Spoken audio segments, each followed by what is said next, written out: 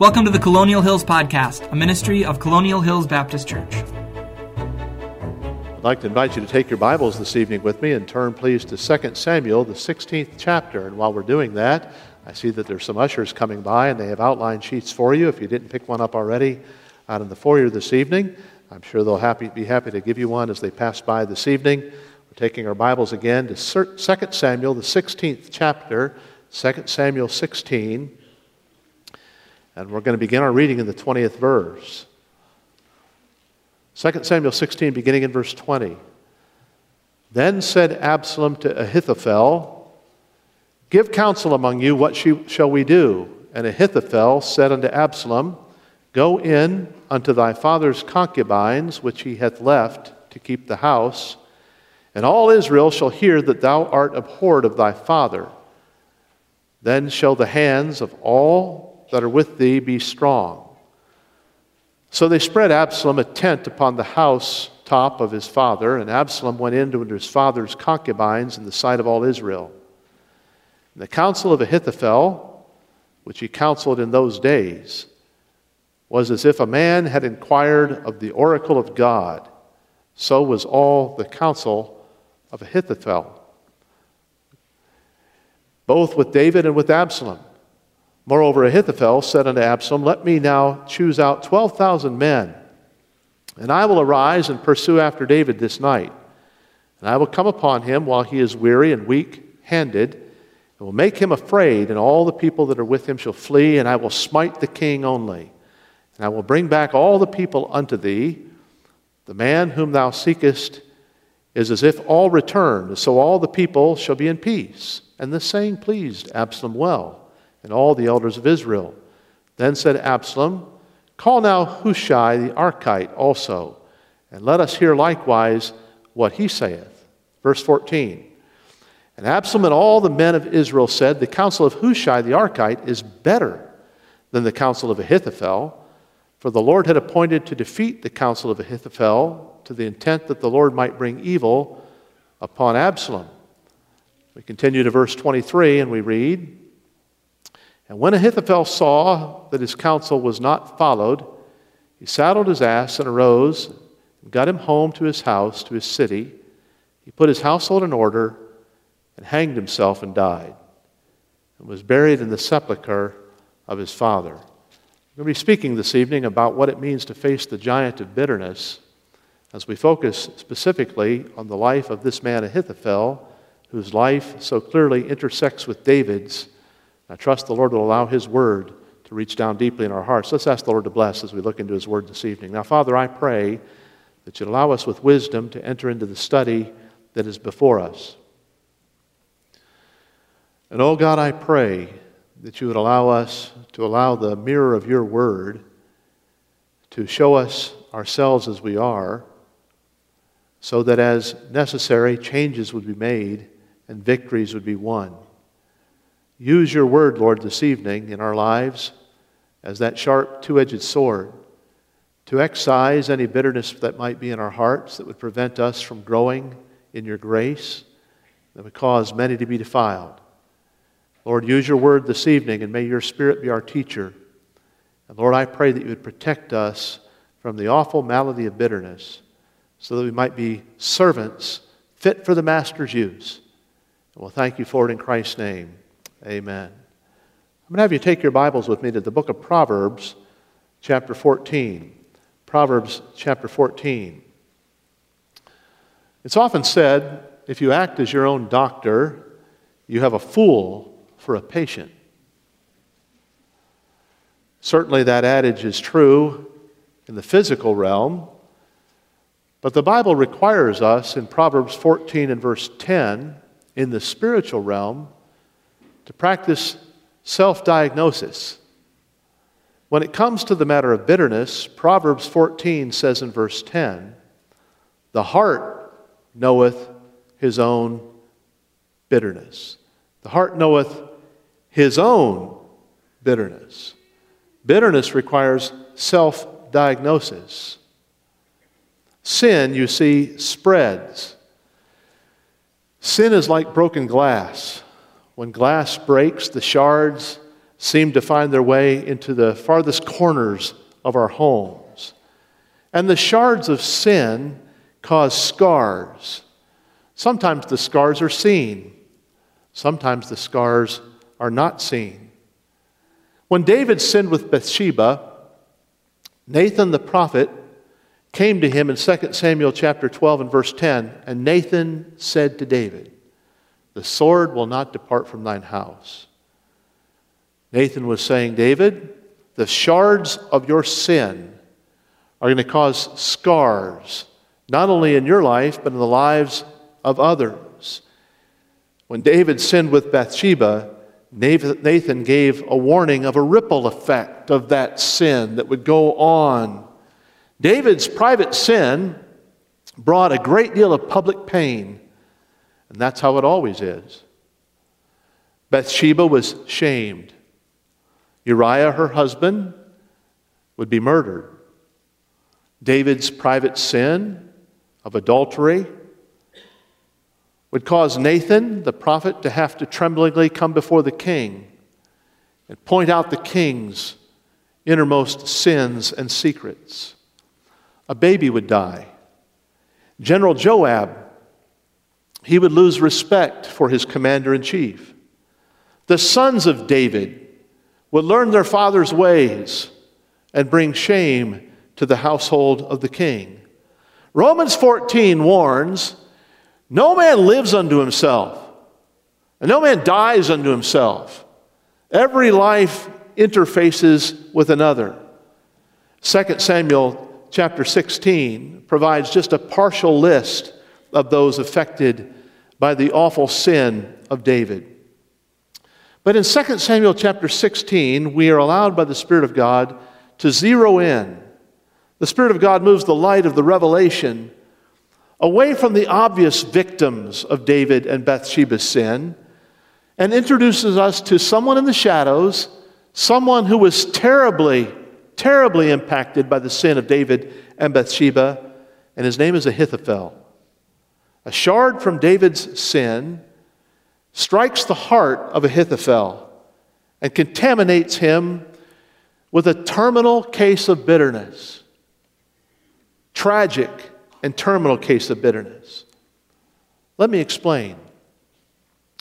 Bathsheba was from a very noble and honorable family. Take your Bibles and turn back with me to 2 Samuel chapter 11. 2 Samuel chapter 11. 2 Samuel chapter 11. We read that David rose from off his bed in verse 2 and walked upon the roof of the king's house. 2 Samuel 11 and verse 2.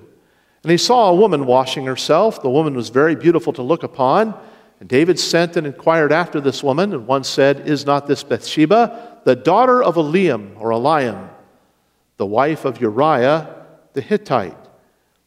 Bathsheba's father is listed here. His name, Eliam. Of course, we know her husband, Uriah, and the tragic death that he would die.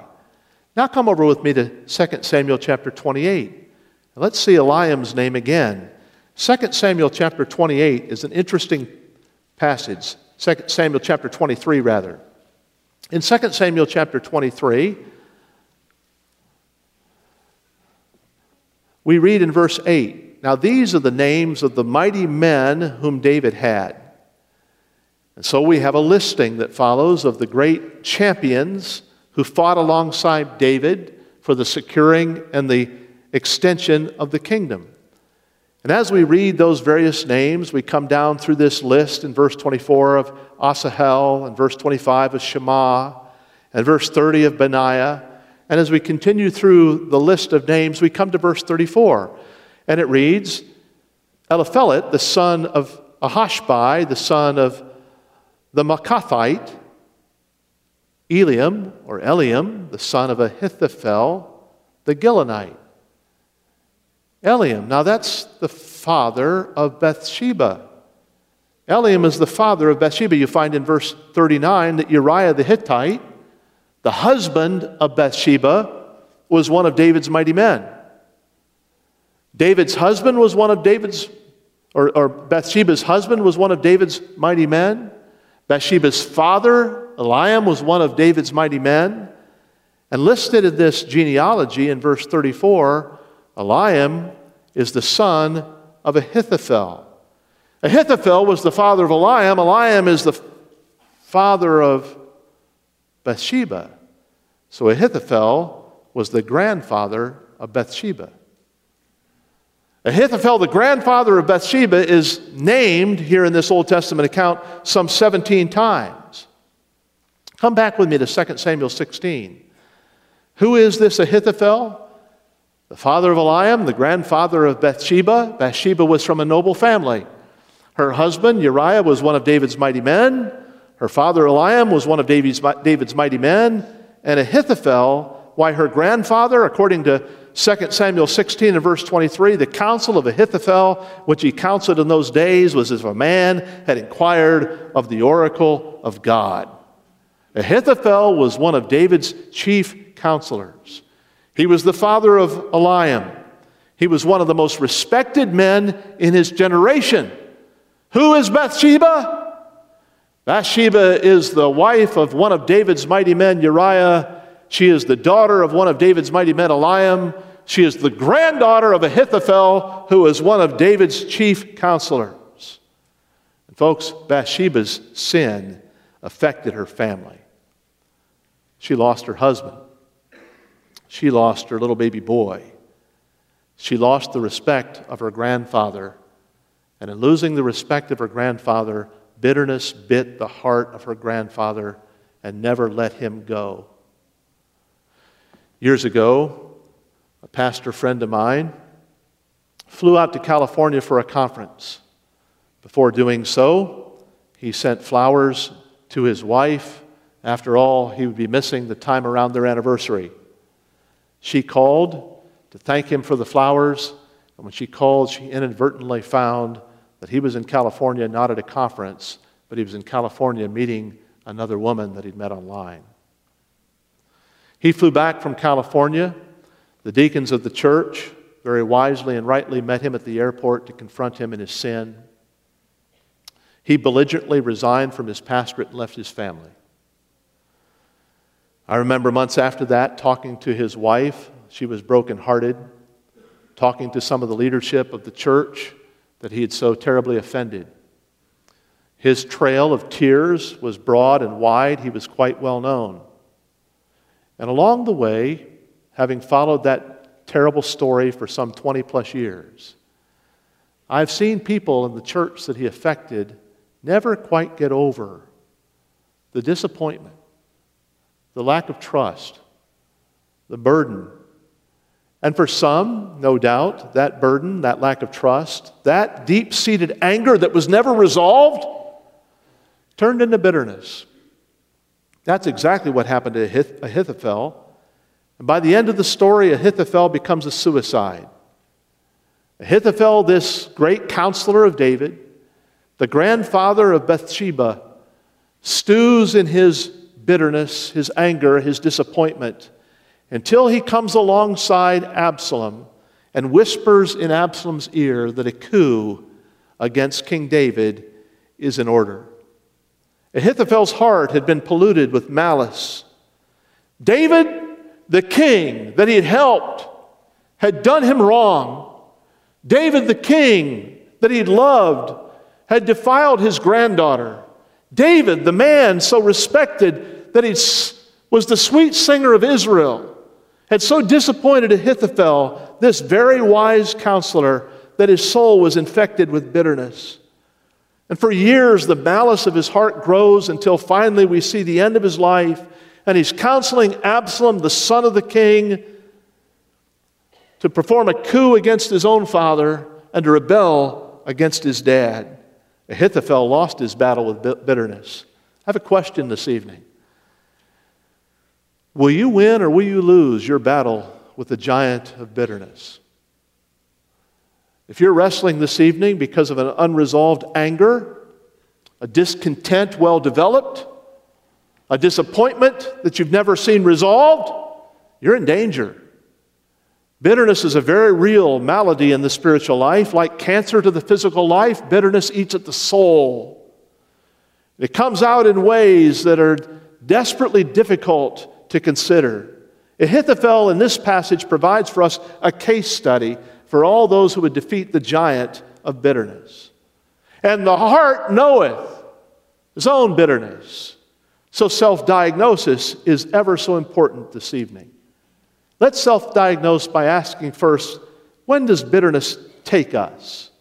When does bitterness take us? Well, bitterness struck Ahithophel when he was strong.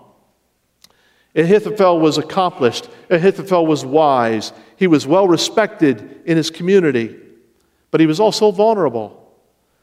He has an interesting name. Ahithophel's name actually means my brother is foolish.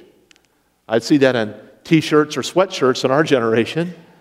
But this was the name that he advertised every day of his life. My brother is foolish. Before he succumbed to bitterness, it may have well been that his brother was foolish. But in succumbing to bitterness, Ahithophel became the greater fool. Ahithophel was one of the most highly respected men in his generation. But 1 Corinthians chapter 10 warns us, let him that thinketh he standeth take heed lest he fall.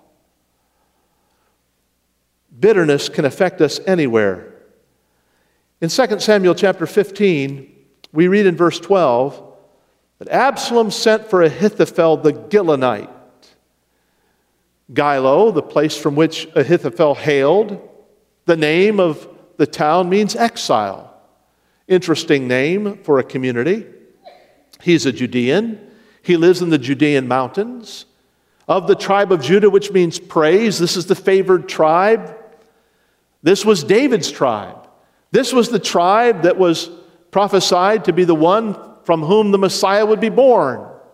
He lives in a very secure place in the mountains of Judea. Ahithophel was from a secure community, and yet he fell prey to bitterness.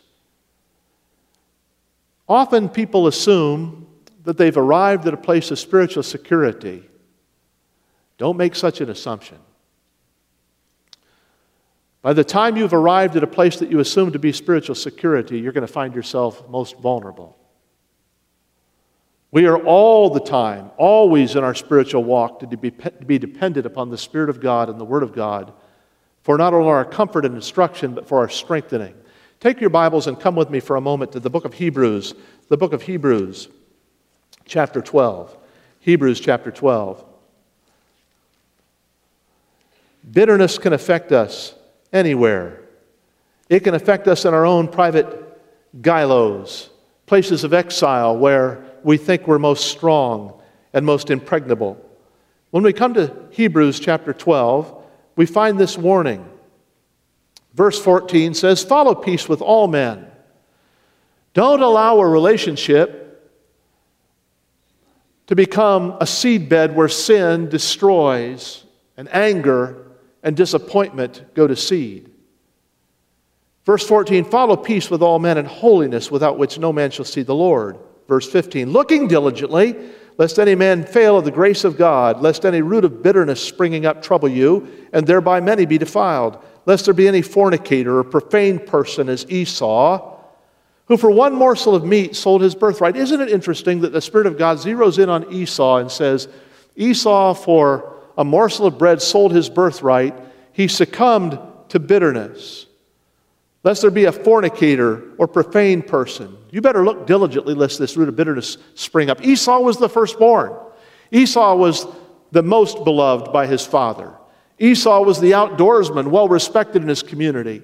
But Esau lost it all because of a relationship that was broken with his brother, because his values weren't carefully considered. He was in a place where you would say he was strong, almost impregnable, but he came down, and what brought him down was a root of bitterness. You see, bitterness can affect us at any time. It affects us anywhere. It affects us any time. It seems that bitterness attacked Ahithophel where he was strong. His granddaughter married Uriah. What a wedding day that must have been. How proud Counselor Ahithophel must have been when he watched his great son, Eliam, walk Bathsheba down the aisle, if you will, and present this mighty man's daughter to another mighty man of Israel, to Uriah. With puffed out chest, with joy filling his heart of the blessings that God had given, Ahithophel saunters out into life to be struck in the place of great vulnerability in his family. And the root of bitterness begins to spring up. I was in a conversation about bitterness many years ago with a musician friend of mine named Glenn Christensen. We're talking about the effects of bitterness on people in ministry, and Glenn Christensen said something to me that I've never forgotten. It was ever so right. He said, the worst kind of bitterness is bitterness that's defensible. The type of bitterness where it's justifiable. We can justify and defend why we have a right to be bitter. I was hurt, after all. Do you know what I've been through? You know what he said to me? You know what she did to me? Anyone hearing the story of Ahithophel in a private place would have agreed that he has a right to be angry at David. No more than that, he has a right to downright despise David. His bitterness was justifiable bitterness. I spoke to a youth pastor in a camp setting years ago. It was obvious that his heart was in a rage while his words seemed kind, and once in a while he smiled. His story was this. He was serving in a local church youth ministry, and it seemed to be going well, and the pastor called him in one day and told him he was done. He packed up his belongings. There was no congregational decision being made. Within months after his termination, the pastor hired his own family member to become the youth pastor. The youth pastor with whom I was speaking was talking to me about something that would seem justifiable. Doesn't it seem justifiable for that man who was so wronged to be angry at God and angry especially at that pastor? Be careful.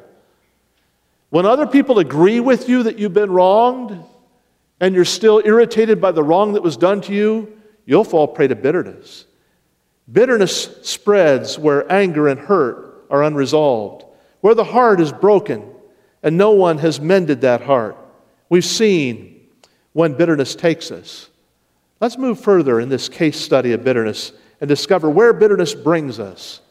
Ahithophel, he left his loyalty to David to side with David's rebellious son Absalom. And we find him here in 2 Samuel 16 and verse 15. And Absalom and all the people of the men of Israel came to Jerusalem, and Ahithophel was with him. Ahithophel's counsel was once considered to be, according to verse 23, like the counsel of God himself. But now what kind of counsel is he going to give to Absalom? How corrupted is the heart of this man whose words were once filled with the wisdom of God? What has bitterness done to this man? Well, we discover in the passage before us, Absalom speaks to Ahithophel in verse 20. Give counsel among you what we will do. Verse 21, and Ahithophel in chapter 16 said to Absalom, go into thy father's concubines, which he hath left to keep the house, and all Israel will hear that thou art abhorred of thy father. Literally, you will stink in the nostrils of the people of Israel. He's condoning immorality. Not only a rebellious son, but a son who's now entering into immoral relationships with the concubines of his father. Why would Ahithophel give such wretched counsel? How was Ahithophel hurt? David had been with Ahithophel's granddaughter.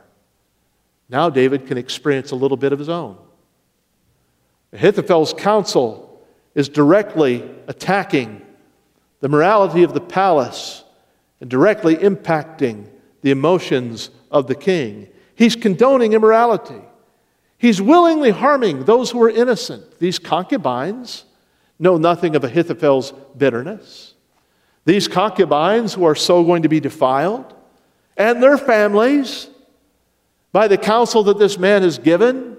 Sin, remember, it spreads like shards of glass. Looking diligently lest any root of bitterness springing up and trouble you, and thereby many be defiled. He's willingly harming the innocent. He's acting ever so selfishly. Look at the first words of chapter 17 once again. Ahithophel said unto Absalom, let me now choose out 12,000 men, and I will arise and pursue after David this night. And I will come upon him while he's weary and weak and weak-handed, and will make him afraid, and all the people that be with him shall flee, and I will smite the king only, and I will bring back all the people unto thee, The man whom thou seekest is as if all returned, so all the people shall be at peace. Ahithophel is acting selfishly, seeking vengeance. He literally wants to be the one who picks up the sword and exacts vengeance against David. Where did that come from? His unresolved anger in a relationship toward the king that he respected has brought him so low that he's counseling immorality, he's hurting the innocents, he's acting selfishly, he wants vengeance, and he's never remembered that God says, "Vengeance is mine, I will repay." He's become blinded in his bitterness. He's grasping for power, and he's opposing the very counsel of God. In chapter 17 and verse 14, the Bible says, "And Absalom and all the men of Israel said, the counsel of Hushai the Archite is better than the counsel of Ahithophel. For the Lord had appointed to defeat the good counsel of Ahithophel, to the intent that the Lord might bring evil upon Absalom." Years ago, I counseled with a couple. It was evident that their marriage was not doing well. No doubt, both had their reasons, but eventually, the wife would file for divorce against her husband. Because of her bitter spirit and because of her activity toward her husband, she would be disciplined from the church. Along the way, she made a phone call to me to let me know that she was now engaged to another man. And I said to her, "Wouldn't it be better if you would exercise forgiveness and get back together with the husband that you've left?" "No, Pastor, this is the way I need to go. After all, my husband hurt me. It's about time for me to hurt him." Several weeks or months went by. My wife and I were in bed. It was sometime after midnight, maybe 1 or 2 o'clock in the morning, and the phone rang. That doesn't happen very often. So being startled out of bed, I picked up the phone, and the wife who had called me this just those months ago was calling me from her honeymoon to tell me she'd made a dreadful mistake. Bitterness will take you to places that you never want to go. It will bring to you heartaches that you never want to experience. It starts as a little thing, a disappointment, a hurt, a justifiable hurt, where everybody in the community would agree that you're right to say that you were wronged. It will bring you to places where hurt seems to be the appropriate thing to celebrate. It will cause you to be self-centered. It will cause you to strike out toward others. It will mess up your mind to the point that you'll think that right is wrong and wrong is right. Ahithophel, in all of his glory, his counsel was like the counsel of God, like the oracles of God, but Ahithophel succumbed to the awful heart disease of bitterness. And he becomes a case study. This man whose lineage is still filled with valiant people becomes a case study in the end of how not to live your life. He dies a tragic suicide.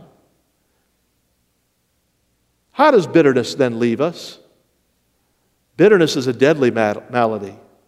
It leaves us vulnerable. It leaves us vulnerable. Ahithophel's strength is gone. Job would say in Job chapter 5, God taketh the wise in his own craftiness. Proverbs chapter 11 says in verse 21, though hand be joined in hand, he will not go unpunished. He's irrational. Ahithophel, by the time you come to verse 23, he saw that his counsel was not followed, and so what does he do? He sets his house in order. And he weaves his own rope for his hanging. It leaves him fearful. Ephesians chapter 4 says, listen, let all bitterness and wrath and anger and clamor be put away from you. Let all bitterness and wrath and anger and clamor be put away from you. Let all bitterness and wrath and anger and clamor be put away from you. And be kind one to another, tenderhearted, forgiving one another, even as God for Christ's sake hath forgiven you. By the time Ahithophel dies, it's very likely that David has already penned the 32nd and the 51st Psalm. It's likely that Ahithophel has heard the priest and the people of Israel singing the songs of repentance that caused the tears of King David, that had brought encouragement to generations. But Ahithophel did not hear David's cry for repentance and forgiveness. Ahithophel harbored in his own heart the personal wrong that David had done. Believers are to let all bitterness and wrath and anger, Ephesians 4 and verse 31 says, and clamor be put away from you with all malice. So let me ask a question tonight. By now, has the Spirit of God perhaps opened your heart so much that you're realizing, I have a problem with bitterness. I was hurt, maybe by a parent, maybe by a spouse, maybe in a work relationship, maybe by a friend, maybe in church. And bitterness that arises from church can be a desperately difficult thing to conquer. I've been hurt. I haven't gotten over it. The Bible says, and be content with such things as you have. The antidote to bitterness is contentment. Be content with such things as you have, for He has said, I'll never leave you and I'll never forsake you. Are you content with such things as you have? Friend, if you really want to know how to drive away bitterness and be cured of it, take your Bibles with me and come back to the book of Exodus, the 15th chapter. Exodus chapter 15. In Exodus chapter 15, we discover the children of Israel in their wilderness wanderings coming to a very difficult day.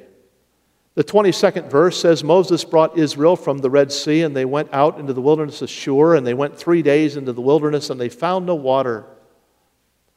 And they came to Marah. The Hebrew word, Marah, means bitter. And it's explained here in verse 23, they could not drink the waters of Marah, for they were bitter. Therefore, the name of it was called Marah. The people murmured against Moses, saying, what will we drink? He cried unto the Lord, and the Lord showed him a tree, which when he had cast it into the waters were made sweet. And there he made an ordinance for a statute, an ordinance, and there he proved them. And he said, if thou wilt diligently hearken to the voice of the Lord thy God, and will do that which is right in His sight, and will give ear to His commandments and keep His statutes, I will put none of these diseases upon thee, which I brought upon the Egyptians, for I am the Lord that healeth thee. What did the Lord show Moses when he cried out from the waters of Marah? The Bible tells us the Lord, verse 25, showed him a tree, and the tree sweetened the waters. Is there a picture here? I think there is. There is a tree on a place called Calvary. That tree on the place called Calvary is the tree that heals our hearts from bitterness. He was despised and rejected of men. A man of sorrows and acquainted with grief. We hid, as it were, our faces from Him. He was despised, and we esteemed Him stricken, smitten of God and afflicted. Jesus died on the cross of Calvary. He died to pay the penalty of your sin. And He died bearing all the full force of the bitterness of every heart, the disappointment of every relationship, the staggering insult of every shame. How do I find relief from my bitterness? I come to the one who on the cross of Calvary died for me, and I find He sweetens every relationship. And we forgive even as God for Christ's sake hath forgiven you. You can't ponder the sacrifice of Christ and the meaning of it in our lives as believers. The love of God so displayed, the goodness of God so poured out for us, and continue on in bitterness unresolved.